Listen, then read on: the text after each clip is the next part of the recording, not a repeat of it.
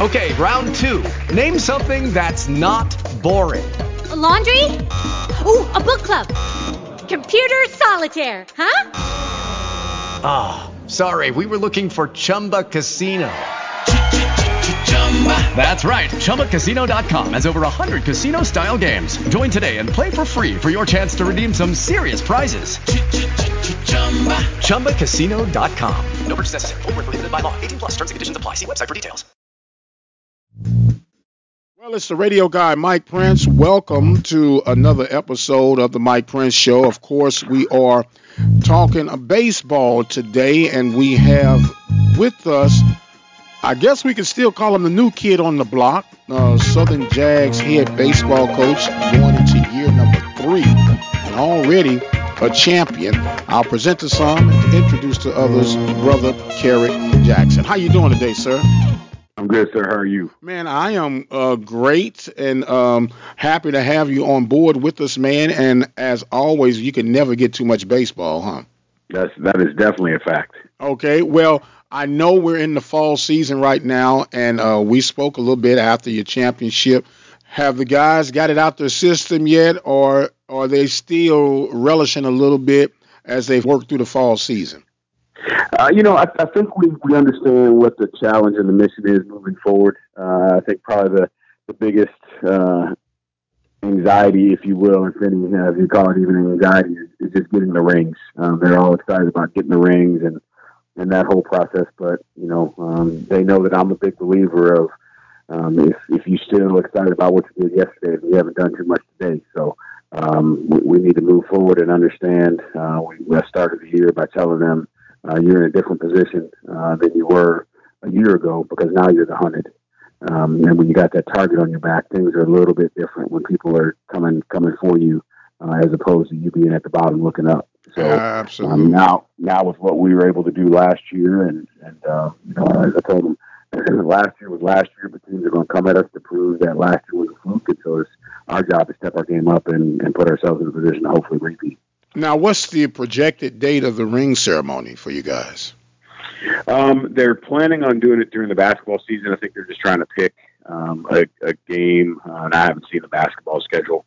They wanted to do it for football, but we weren't able to get it in for homecoming yet. So during the basketball season, I think is the plan. Okay, very good. Now, of course, you create, I'm going to call it a mini miracle, knowing what you inherited, and then 2 years later, you're standing on top of the hill, hoisting up yet another baseball championship for Southern Jaguars. What are some of the key pieces that you had to reload, and what are some of the key places where you had to rebuild for your squad this year?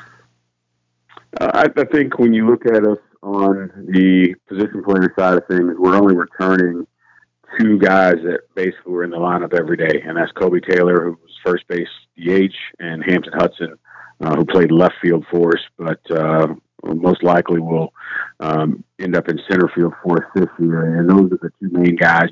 William Nelson, who got some time, and Xavier Moore, who played a lot for us as a freshman, but not so much as a sophomore. Mike Wright, who played a lot for us as a freshman. So those are 2 kids that, between Xavier Moore and Mike Wright, had they not suffered some injuries, I think you might have been talking about freshman All-American type numbers. But they both got hurt about midway through the year and kind of were out for the remainder of their freshman year, and last year they didn't rebound. Mike had some eye surgery, and they just couldn't get it going. Maybe a little bit of that sophomore slump, if you will. But so we have some guys that have some experience, but I think that's going to be the biggest is basically taking a lineup last year that was very, very explosive, that worked together. When one guy got it rolling, it just started rolling. And so, trying to get these kids in position to bring some of these newcomers that we have in here and get them going and plug them in. Well, it says hitting, pitching, and everything is contagious. So is winning. So when you get guys in the mindset, A, to believe that they can win, and then B, to go out and actually execute the wins, it begins to kind of take care of itself, huh? Oh, no question. I think, when you look back at year one for us, 9-33, walked off 6 times, 15 losses, 2 runs or less. I think our kids learned how to compete in year one, to be honest with you. Even though our record didn't show it, we could play with anybody for 7 innings that first year. And it didn't matter. LSU, Southern Miss, Mississippi State. We were right there with everybody we played for 7 innings. And so then I think when we flipped it to year two and we were able to make some adjustments with what we had in the bullpen and put us in a better position to manage the innings 6 through 9, which is where, in my opinion, the majority of your games are won or lost is through that 6 through 9 innings. Whoever can manage those the best usually puts themselves in a position to win. And in year two, we got ourselves in a position where, all right, we get to the 7th inning with a lead. That's a wrap. And our guys believed it. And we just never felt like we were out of any games. And so I think that being able to carry over now to year three, these kids that we recruited, when they committed to us before, some of them committed to us before our season got started. So they were committing on the potential of what we could be. And then they saw what happened throughout the course of the year and then put themselves in a different position, understanding that this is what he told me they were capable of doing. They've done it. Now I got to come in and continue to carry the torch. And I think they've come in and had their mindset on being able to do that. So it's been really fun to watch. We're talking right now with Kerrick Jackson, head baseball coach of the Southern Jaguars, champion Southern Jaguars from the 2018-19 campaign. Now, Coach, you and I have spoken about this before, but I want you to now, since you kind of got the monkey off your back, how stressful and how nerve-wracking was it for you to come in replacing a legend like a Kador and then being able to let people know, hey, I respect the legend that was. I'm here to set my own precedent. And how difficult was it to get the buy-in, or do you still believe some are still kind of out trying to see what's going to happen despite what has already happened? I think it's a combination of the two with regards to being able to gain people's respect. When you come into the situation where you're following a man that had been here for 33 years and brought it present day to what we know the program to be, I've always said you don't ever want to be the man after the man. But I think where I was a little bit fortunate was that due to some of the penalties and those types of things that they had the last 5 to 7 years, hadn't been what the program was. Last year was the first conference championship that we had won since 2009. And so I think there was some downtime, if you will, in there, that the program hadn't been as good as it was in the past. And so that made it a little bit easier for me than coming in here. If I'm coming in here in 2003, 2004, 2005, when that thing was really, really rolling, now there's a high level of expectation of what it should be and how you need to go about it. And so, and like you said, I think because I wasn't a Southernite, so to speak, it was does he know how to win in the SWAC, and what does he know about Southern baseball? And my biggest message to all those people is baseball. People are people. The conference is irrelevant. And being able to come in and put a program in place, have a level of expectation, set a new level of standards, and have those kids adhere to those, then everything else will take care of itself. And I think that's what we were able to do in year two. And we established a new set of norms in year one. We carried those over to year two, and you saw what the result was. Right. Now, when you talk about baseball, it's baseball, and no matter what level it is, the key to effective baseball is going to always be pitching. And I'm hearing you talking about the reloading, and I can recall your philosophy is you would rather invest in that freshman and bring them up through the system where you can cultivate them on how you want things done versus to dealing with some transfers. But it does not absolutely throw out transfer or two coming in to aid your system, right? Of course. And this year we still had a pretty decent mix.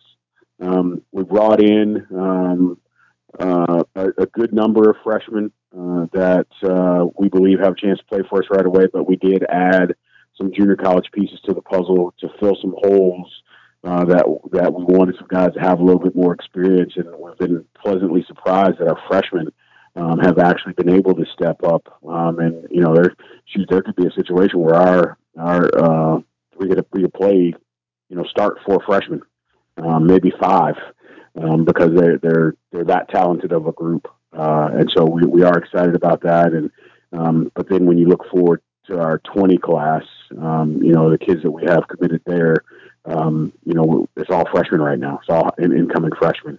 So we're slowly trending in that direction of being able to start to create that cycle of development. And that's ultimately what it is that you bring in those freshmen, you get them on the field, they play for you, you grow them up. By the time they're juniors, if we've gotten the right kids, we have some draftable type kids in there. Then you reload on that back end with some freshmen, and you get those juniors that have been in the program for 3 years to now start to teach the freshmen the culture. If I do it the right way, I won't have to worry about it. We as a coaching staff won't have to worry about the culture. The players will take care of the culture. We then just worry about, hey, here are the X's and O's. These are things we want you to do, et cetera, et cetera, et cetera. But the ultimate goal for me is that our players will dictate the culture that we've laid out for them, and then just kind of, again, keep that thing going year after year. So if you allow me to translate what you just said, you want to empower your players to continue the instructions that are given, which means that you set the expectation bar and it's up to them to meet it. No question.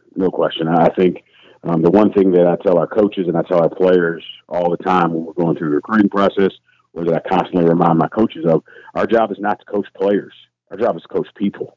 And so in preparing them for what's to come in life, if we solely dictate and have them just follow orders all the time, and we don't empower them to make some of their own decisions, if we don't empower them to be leaders and challenge them to handle some accountabilities and responsibilities on their own, then we're denying them that opportunity for growth and maturity as men.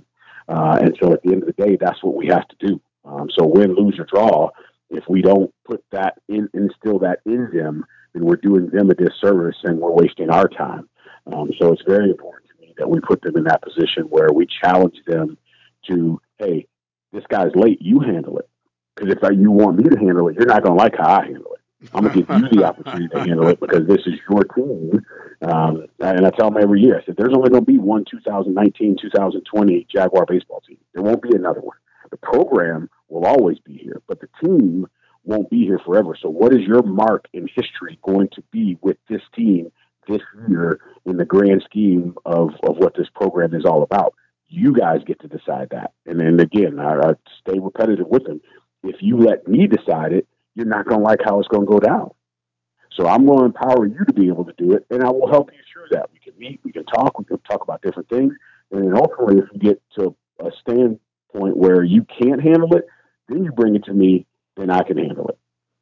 There you go. Now, we know that talent is a premium, but in some cases, the talent is not worth the issues that it brings. What is a deal breaker for you when it comes to you recruiting ball players to help enhance your program? I think for me, some of those things would include we're going to have kids in this day and age that they're very self-centered. But if they can't grow out of that, if they stay in that selfish phase, that's a problem. Overbearing parents is a problem. My job and our job as coaching staff is to help matriculate your sons to adulthood. You've done your part for 18 years. You're always going to be their parents. But if you have to be involved in every single little decision, if everything that goes on, they have to call you, and that's going to be an issue because now they're not allowed to grow. And then from a coaching staff standpoint, then I'm always being second guessed on what the opinion of the parent is. And I'm not allowed to second guess them on parenting. So I don't want them to second guess me on what I'm doing from a coaching standpoint. And then I think just kids that just don't get it. I understand where kids are. I think probably If you will, if you consider it to be a fault, one of my biggest fault is I believe in people. And I believe that you're going to make mistakes, but that you're going to be able to learn. And if we love on you enough, we'll be able to break you of some of those habits. And sometimes it's worked out in my favor, and sometimes it's burned me. It hasn't stopped me from continuing to give kids chances, but what it has done is if we go through a trial and error process over and over and over again, and I finally see you aren't getting it, then it's time for us to cut ties. And hopefully the decision for me to cut ties with player X isn't terminal for them, but it sets them up in a position to make change so that it won't be terminal for them later. Absolutely. And this really lines up with that empowerment theory as well as accountability and responsibility because they go hand in hand. And as you state, every one of us have made a bonehead choice or two and maybe three or four in life. But if everybody keeps nailing you to the wall on that, you could never grow through that experience or lack of wise decision making to get to the next level. But at some point, as you just mentioned, there's a cutoff point, and we all have to be in our case for baseball, men enough to accept the fact that, hey, we tried, we got to turn the page, and it's time to move on. Yes. Talking right now with Coach Kerrick Jackson of the Southern Jaguars. All right, Coach, let's talk about your fall season right now. It's always a heated and excited time of year. It kind of coincides with the baseball playoffs and the World Series. What's your squad looking like? Without tipping off too much, I know you guys like to be very secretive and Dr. Frankenstein in the lab putting everything together. But what are you guys looking like so far this fall? You know, it's been a productive fall. Like I said, I think we have some young kids that are very, very talented, and we're putting them in a position where they're actually being really, really coached for the first time. I think they've been in situations previous where their talent has allowed them to supersede some instruction from the standpoint of potentially being around some coaches where, hey, this guy's good, I'm not going to mess with it. And so now we're starting to challenge them on their thought process of the game as opposed to their physical ability and their level of ability to play the game. And we speak on it all the time that, hey, this is a mental game with physical components, not a physical game with mental components. So in order for us to get them to understand and to get their buy-in, we challenge them mentally on thinking the game, understanding certain situations, what you should be thinking in certain situations, why you're going to get pitched this way, what this pitch is going to do with regards to a hitter and you're on defense and how you should move and what your thought process should be in your pre-step and all those kind of things. And initially they turn their nose because it's like, oh, what do you mean? Coach, I just play. And then as we start to get through it, they're, oh, okay. So if I know that this guy's the pitcher called a change up and it's a right-handed hitter and a right-handed pitcher and we're going right on right change up, that if he does put the barrel on it, he's probably going to be out in front. So if I'm playing it short, I might want to cheat a step or two to my right because if he gets out in front of that ball, he's probably going to end up hooking it. And I need to get the advantage. Or if it is a 2-2 count and this guy's best pitch is an off-speed pitch, I'm going to stay on time for fastball, but be able to be on time so I recognize off-speed so I don't get fooled in the bad action count.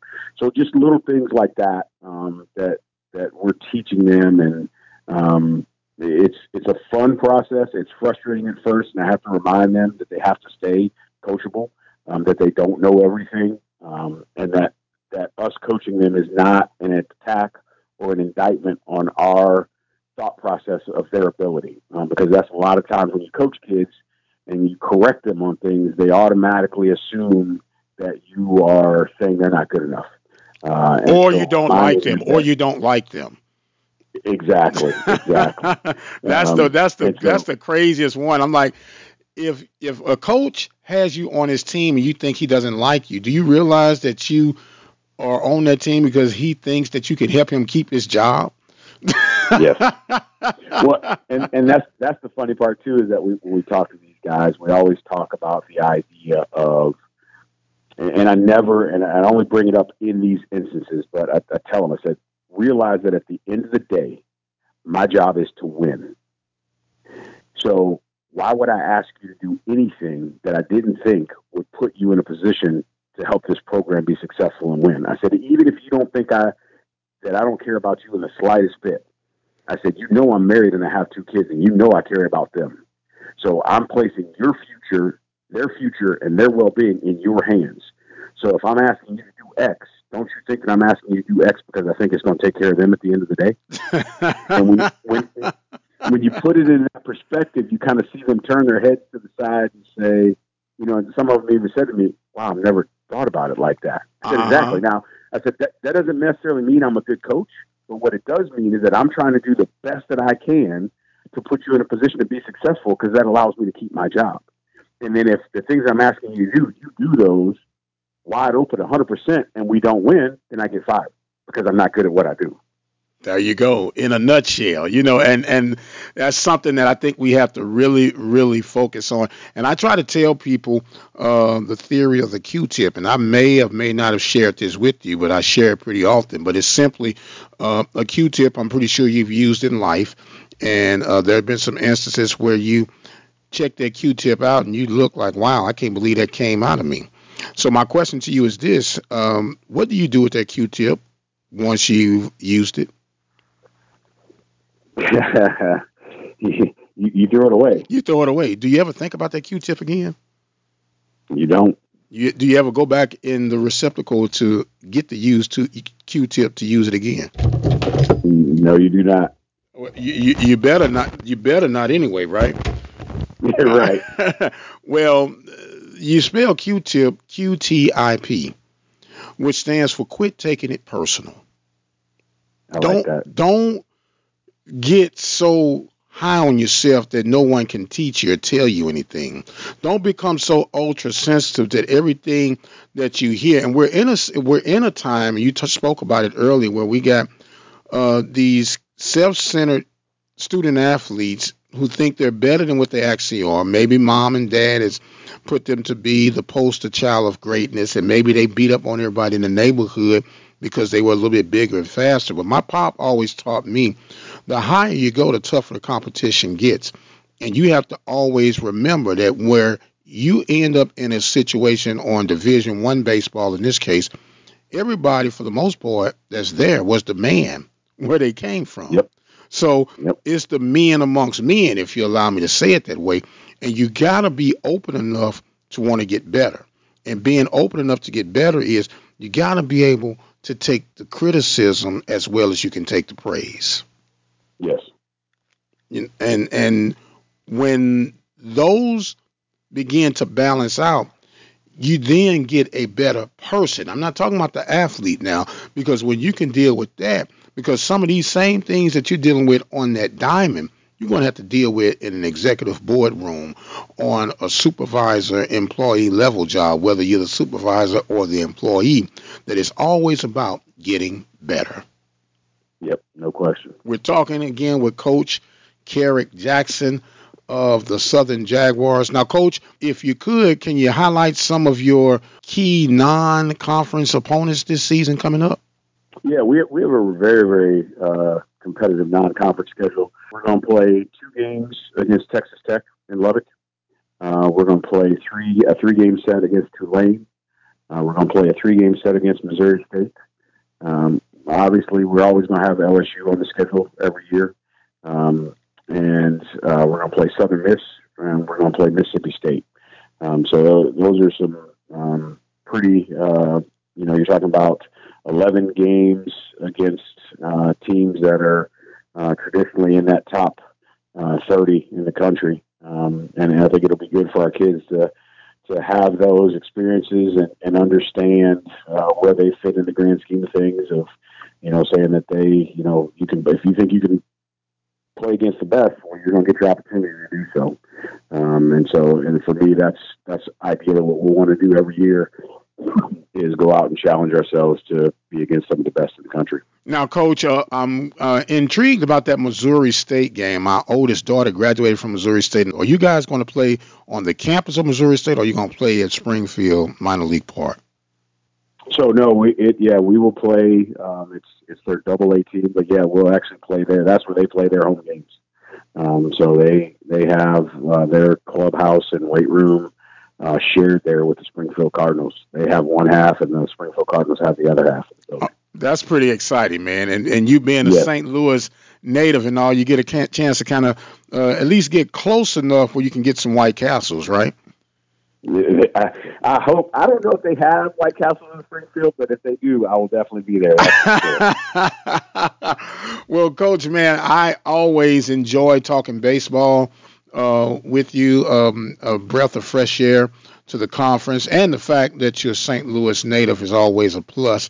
And I want to give you an opportunity now to have some closing thoughts and comments as we get ready to shut this segment down.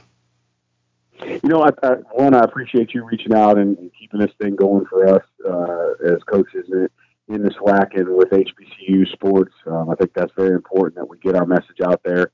I'm looking forward to this coming year. I'm really trying to put a lot of emphasis in conference growth and putting us in a position where we can start to be mentioned among some of the other top conferences, the Southland, the Sun Belt, some of those big major conferences, because I think we put a product out as a conference that is very, very comparable. And I think once we can all get on the same page and moving in the right direction, I think you can see some powerful things from a baseball standpoint that can put us and HBCU baseball programs on the map nationally year in and year out.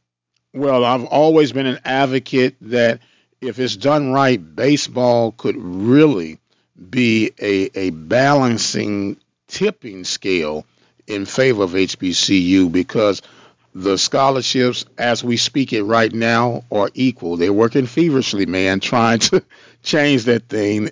And with the third paid assistant, and I know we said we was going to close this segment out, how do you see that from your vantage point with the budget that is allowed, from the most part, through HBCU programs? Well, it's one of those things where when you talk about the budget and what we can do, obviously it's going to be different than what everybody else could do.